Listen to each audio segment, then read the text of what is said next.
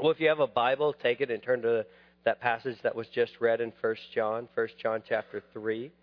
We are continuing our series now in 1 John. We're entering back into it. We've been away for a while from Advent and Christmastide and some of January, and now we're entering back in. And as we enter back in, we enter back into these verses in John chapter 3, verses 4 through 10. They're not easy verses. I mean, John, he doesn't mince words, does he? Look at verse 6. No one who abides in him keeps on sinning. No one who abides in him keeps on sinning. Now, that's pretty hard. No one who abides in him continues to sin, John is saying. And in case you missed it, in case you didn't get the point, look at verse 9. No one born of God makes a practice of sinning, or, more straightforwardly, no one born of God commits a sin. But John will go so far as to say that the one who is born of God cannot sin in verse 9. What are we to do with 1 John 3? Now, I've mentioned the story before. I was a freshman. I was at Auburn. I was walking out onto the quad, and the street preacher told me that he had not sinned for some 25 years since he had been born of the Holy Spirit. And I must admit, there is something about that I admire. And that is this. It's not that he's not reading his Bible. He's trying to take his Bible seriously, and he's trying to take 1 John 3 seriously.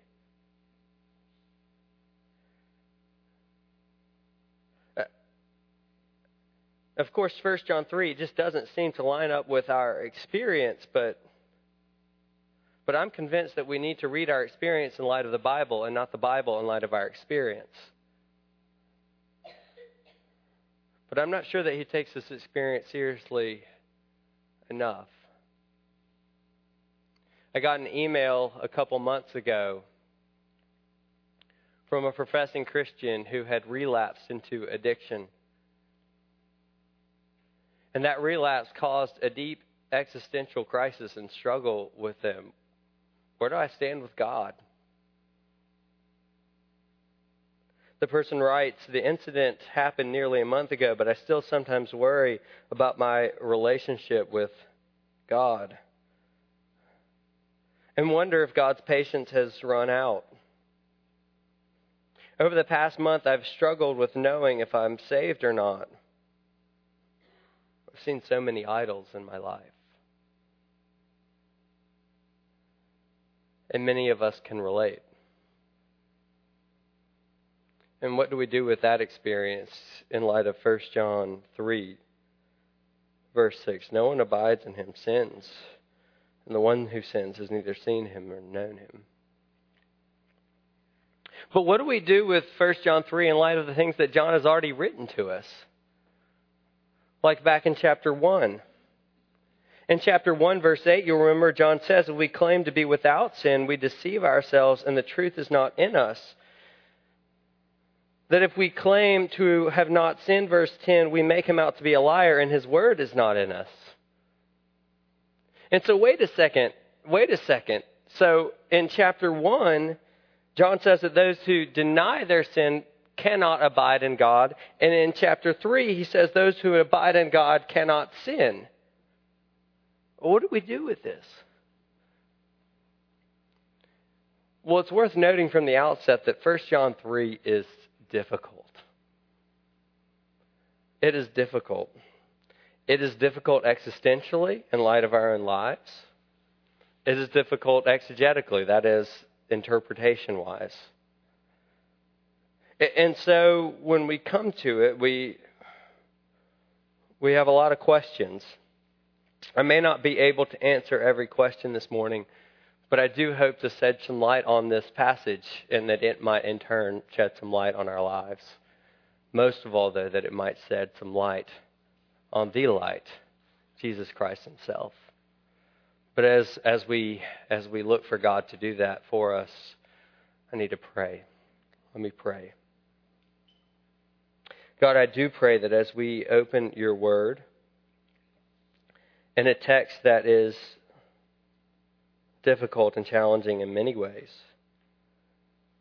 that you would challenge us as you mean for it to challenge us, and encourage us as you mean for it to encourage us, and that your word by your Spirit would be all that you mean for it to be for us.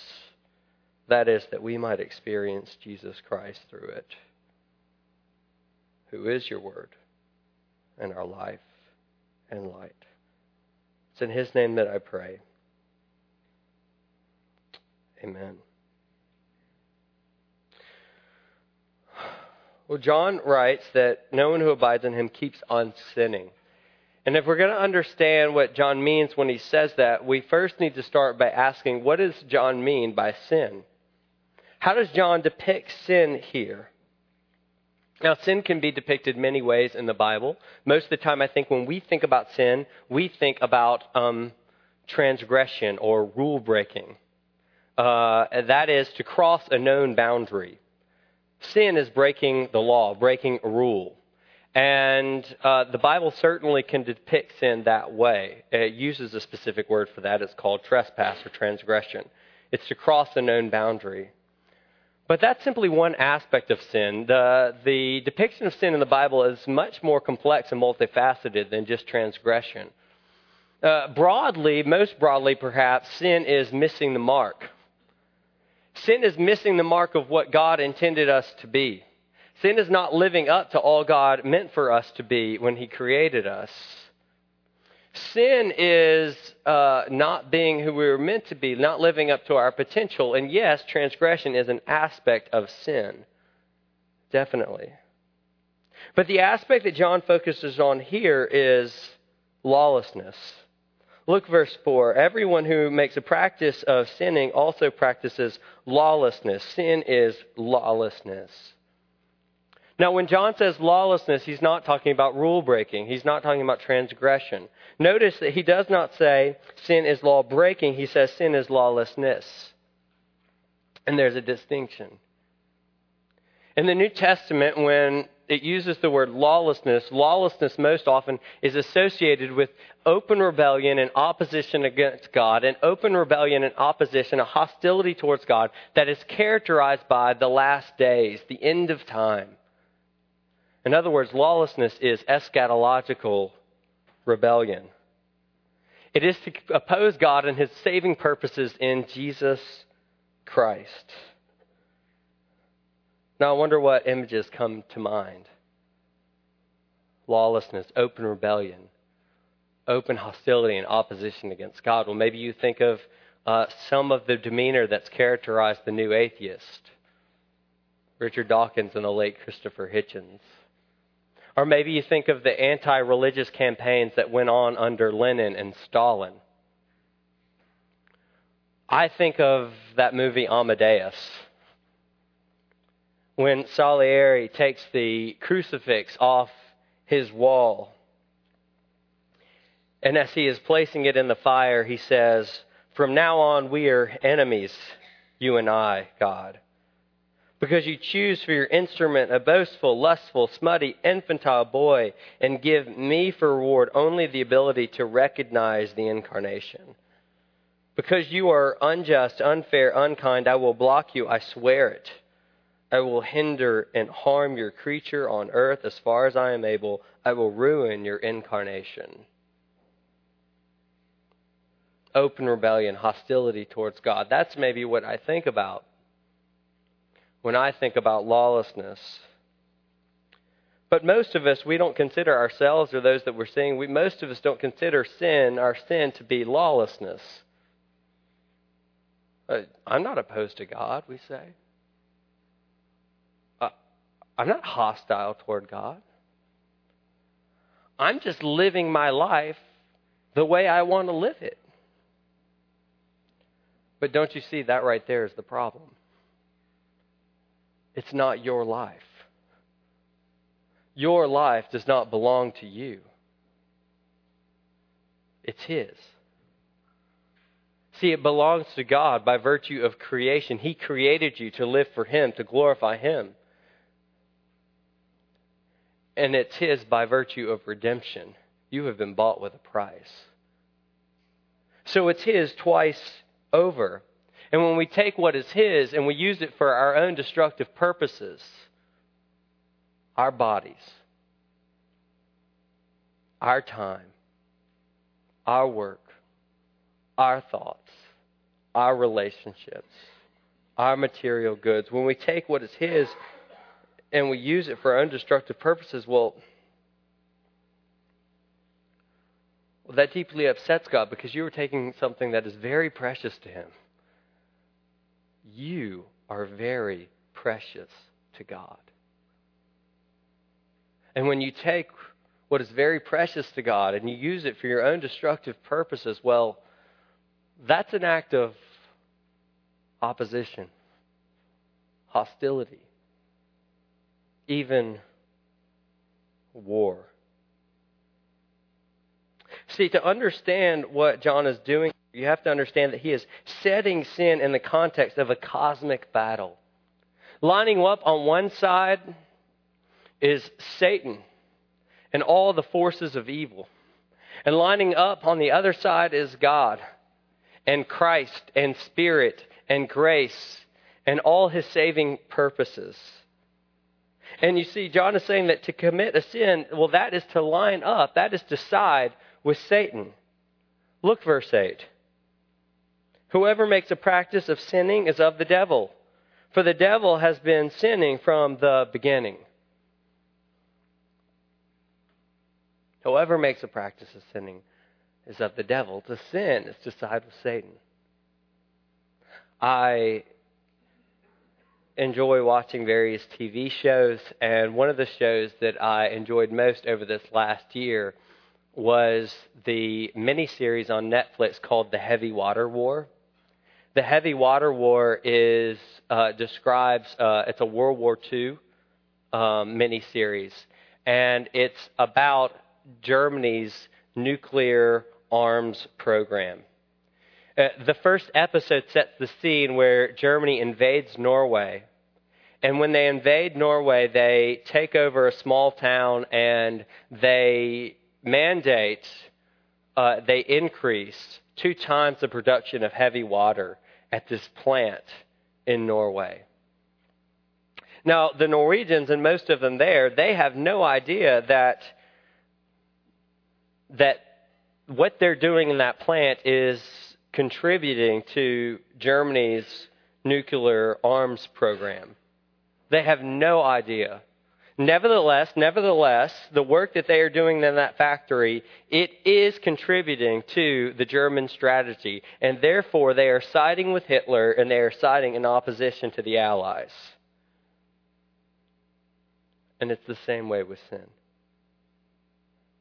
You see, when we sin, we are siding with Satan. And it is against the purposes of God in Christ.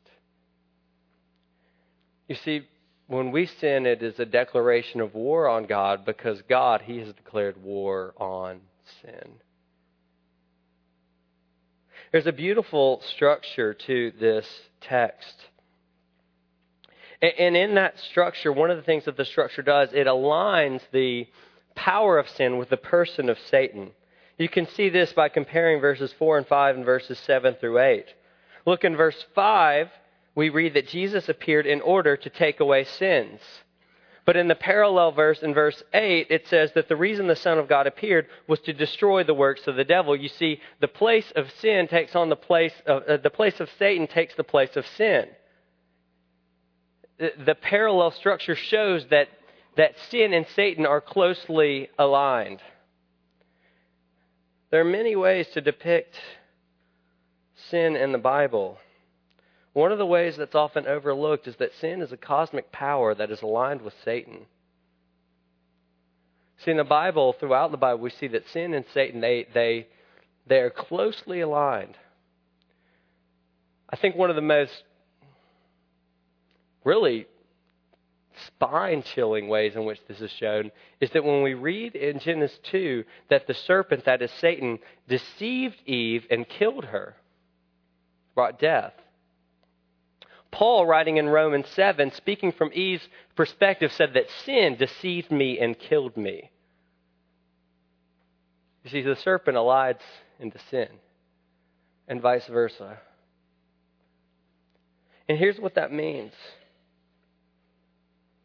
It means that sin can never simply just be living your life how you want to live it. Because you are not in control. That's why Jesus in John chapter 8 says everyone who commits a sin is a slave to sin. You see, sin is a power aligned with Satan. You say, but I don't feel like I'm under Satan's power. I don't feel like I'm aligning with Satan. You know, those Norwegian factory workers, they didn't feel like they were working for Hitler either. But they were. And you have to remember that in the Bible, one of Satan's chief works is deception. One of sin's chief works is deception. Sin deceived me and killed me. I do not know what I do, Paul says in Romans 7:15. Not I don't understand why I do the things I do. That's an overinterpretation. I literally do not know what I do. I am so deceived. And John writes in verse 7, little children, let no one deceive you. Little children, let no one deceive you. Now, who has to be told, let no one deceive you, but those who are in danger of being deceived? Are you deceived? If you were, how would you know?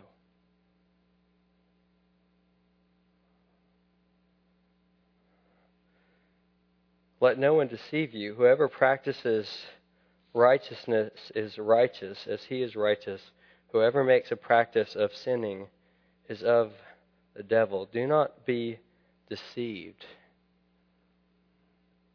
We are not in control.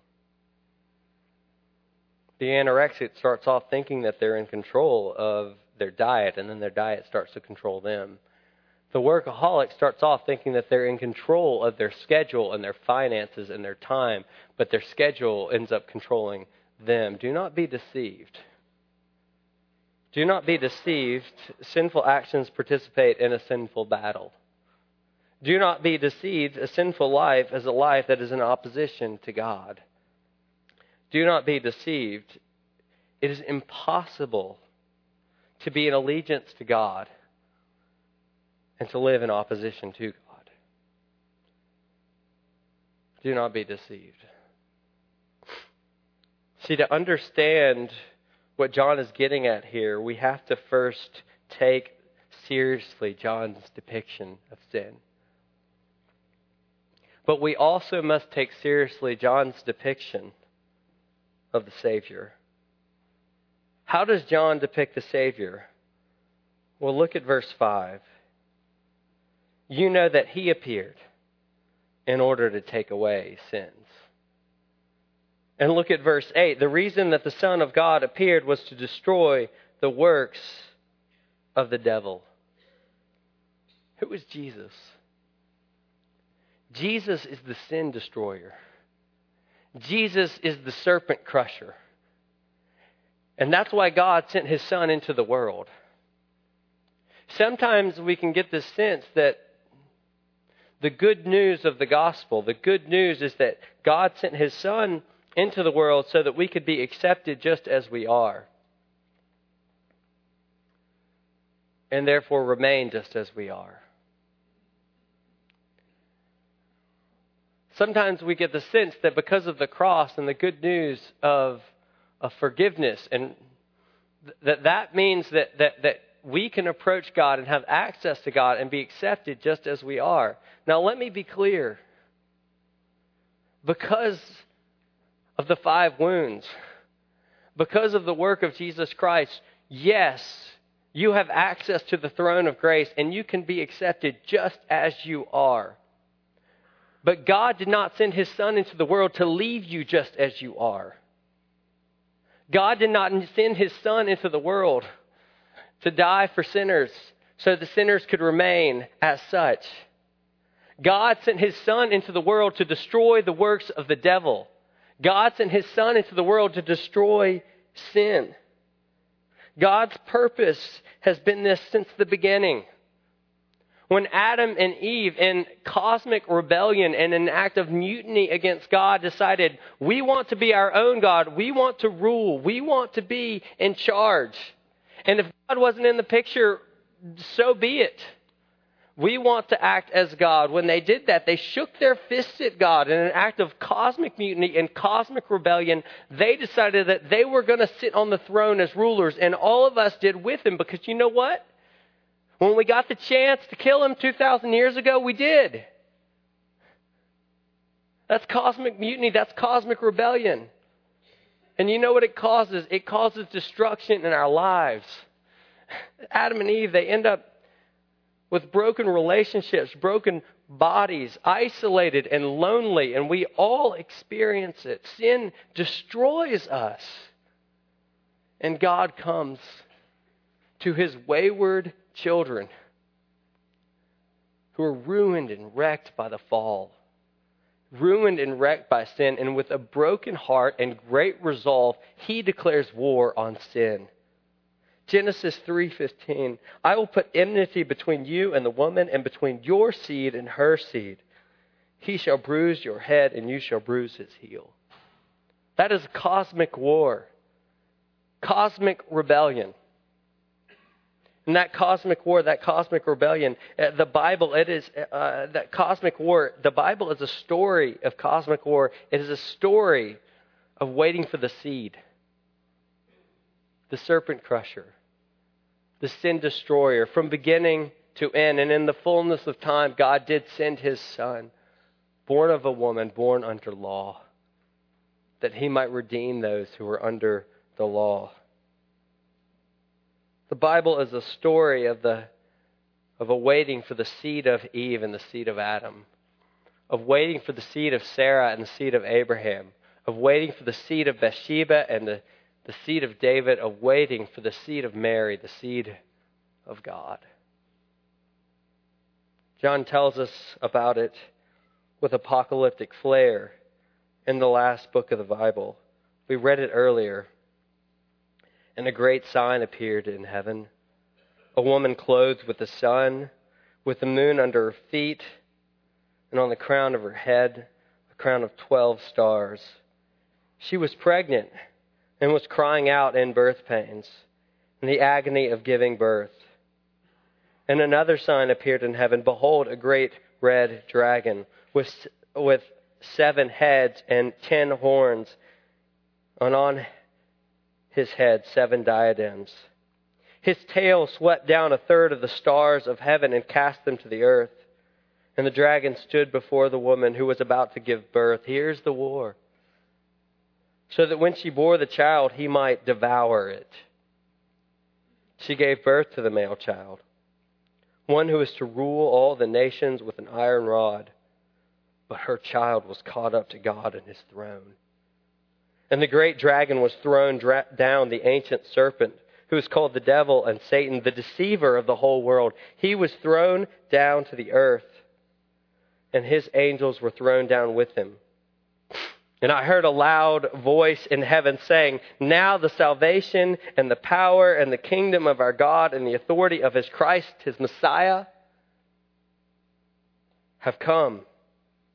For the accusers of the brothers have been thrown down, who accuses them day and night before our God. The Bible from the beginning to the end is a story of God waging cosmic war on sin and Satan.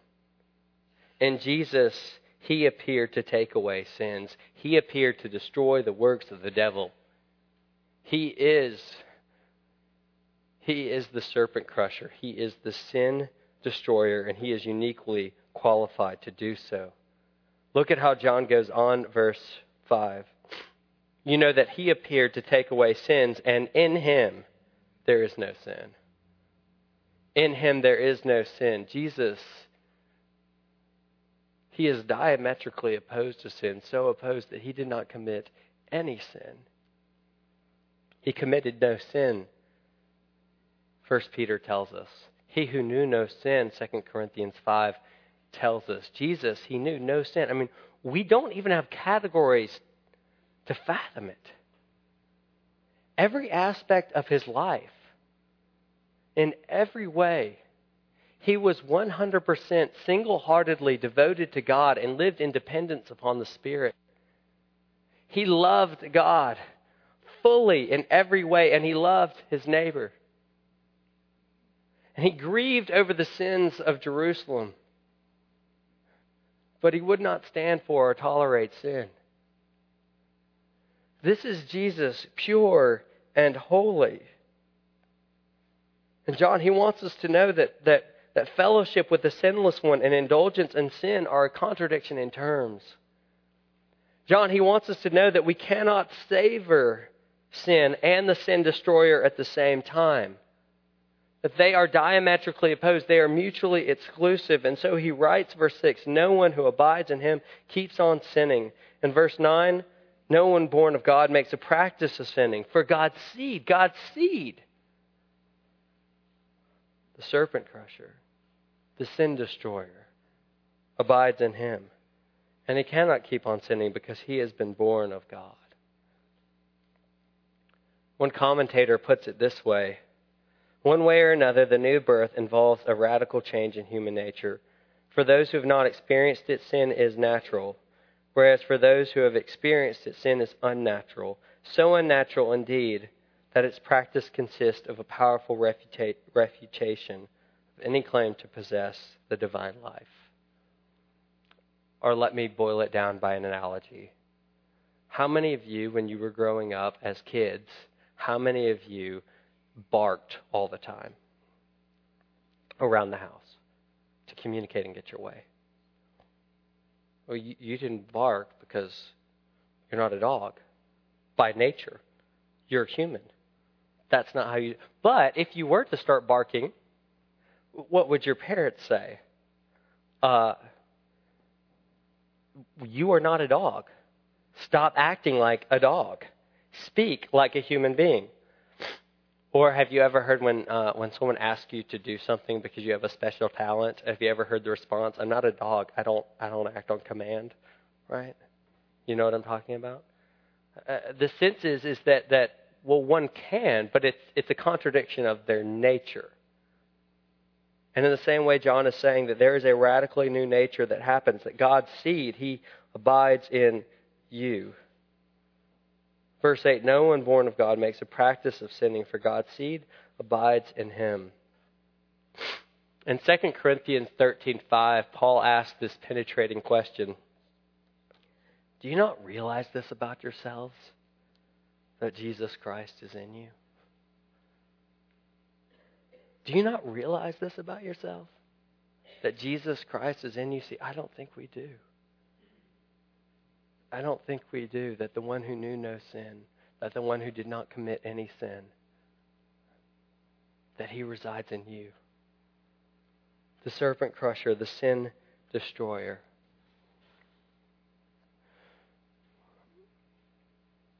The Book of Common Prayer was written by a reformer named Thomas Cranmer. It's still used today. It's been adapted some. But in large part, it's remained the same. And I love the baptismal vows, the vows that people say at baptism in the Book of Common Prayer. The Book of Common Prayer asks the candidate this question. Do you renounce Satan and all the spiritual forces of wickedness that rebel against God? And the candidate answers, I renounce them. Do you renounce the evil powers of this world which corrupt and destroy the creatures of God? And the candidate responds, I renounce them. Do you renounce all sinful desires that draw you from the love of God? And the candidate responds, I renounce them. The Book of Common Prayer is setting baptism in the midst of this cosmic war. And it's saying, which side are you on?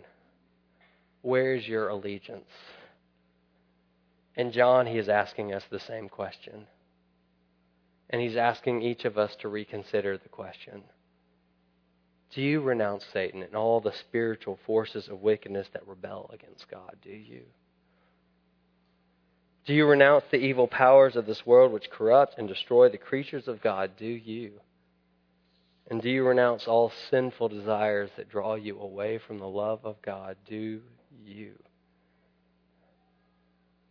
At Wednesday at 4 p.m.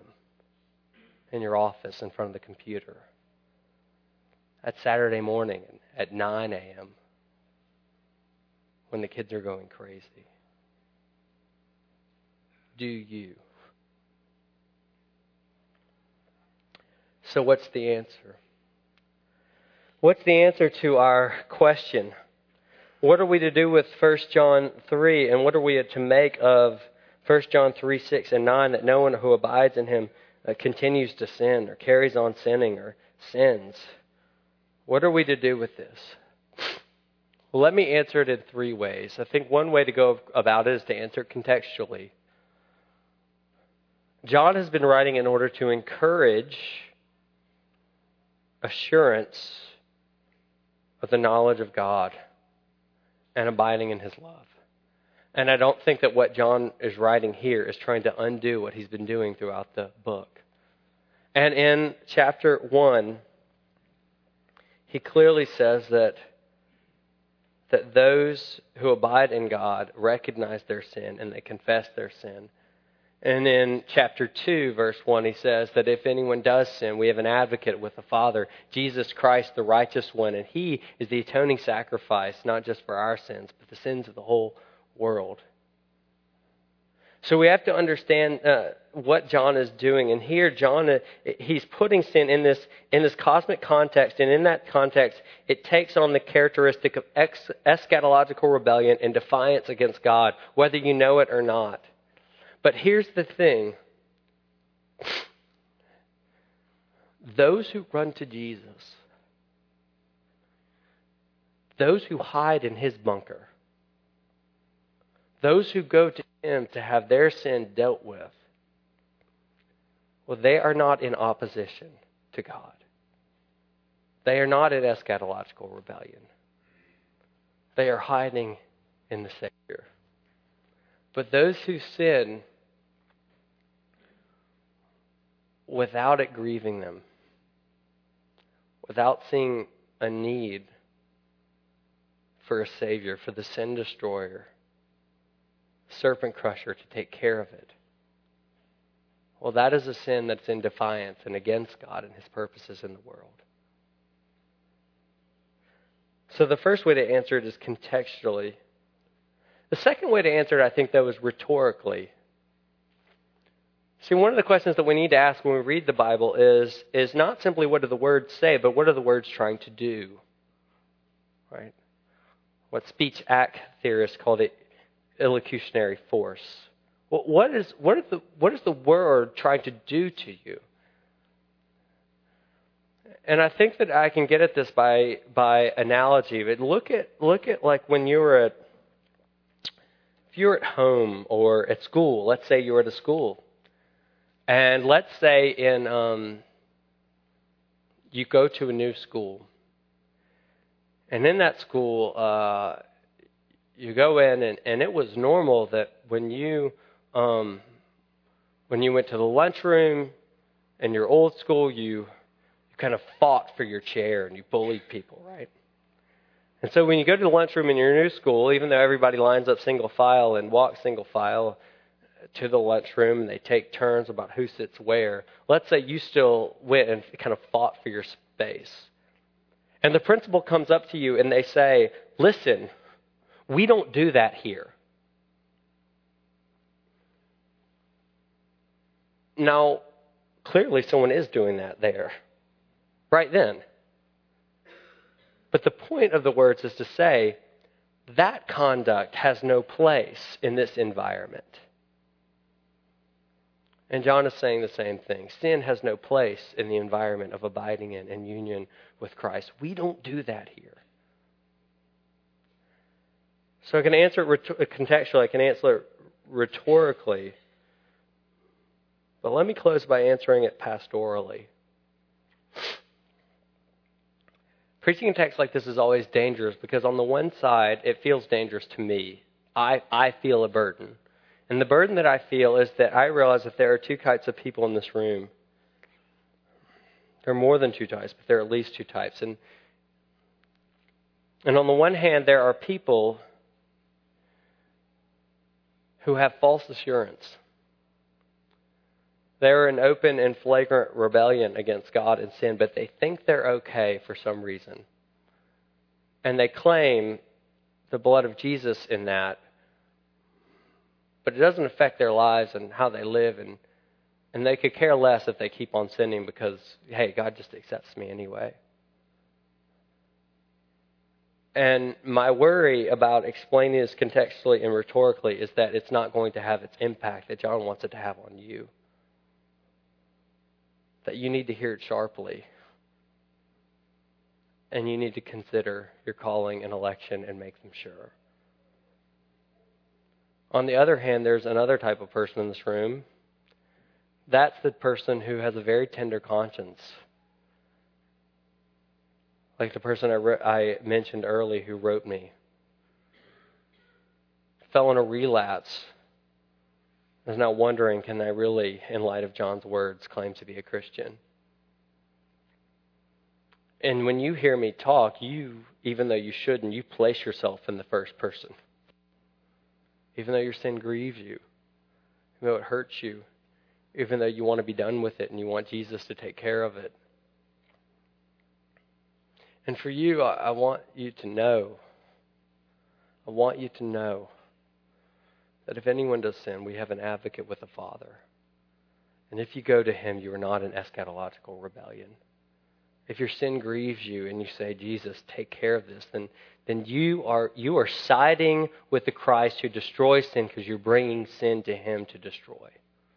Do you see? But the question is, for both of those people, what is the answer? What's the answer? And I think we read John when he says, no one who abides in Him keeps on sinning. Or verse 9, no one born of God makes a practice of sinning. And we think the answer is to stop sinning. I'm just going to stop sinning. We hear Jesus say, if you love me, you will keep my commandments. And we think, okay, I just need to keep His commandments more. But that's not the answer. That cannot be the answer, and here's why. Because you are not the sin destroyer. You are not the Serpent-Crusher. He is. And John goes on to say that the one who sins has neither seen Him or known Him. And so the answer is not just keep the commandments. The answer is look at Jesus. Come to know Him. The one who entered this world full of sin. The one who did battle with Satan in the wilderness. The one who, when He was at His lowest, still overcame all the deception and all the temptation that the serpent could give Him. The one who took our sin, who knew no sin, who became sin on our behalf. And He took it to the cross that God might crush our sin in Him, so that we might become the righteousness of God. Look to Him. Look to Jesus who knew no sin. Know Him. And then and only then will you see the sin start to dissipate from your life. Then and only then will you gain the assurance that John wants you to have. Because it is not found in you, it is found in Him. In His life, in His death, in His resurrection, in His promised return. Look to Jesus. Look to Jesus, the one from whom mercy flows. In the name of the Father, and the Son, and the Holy Spirit. Amen.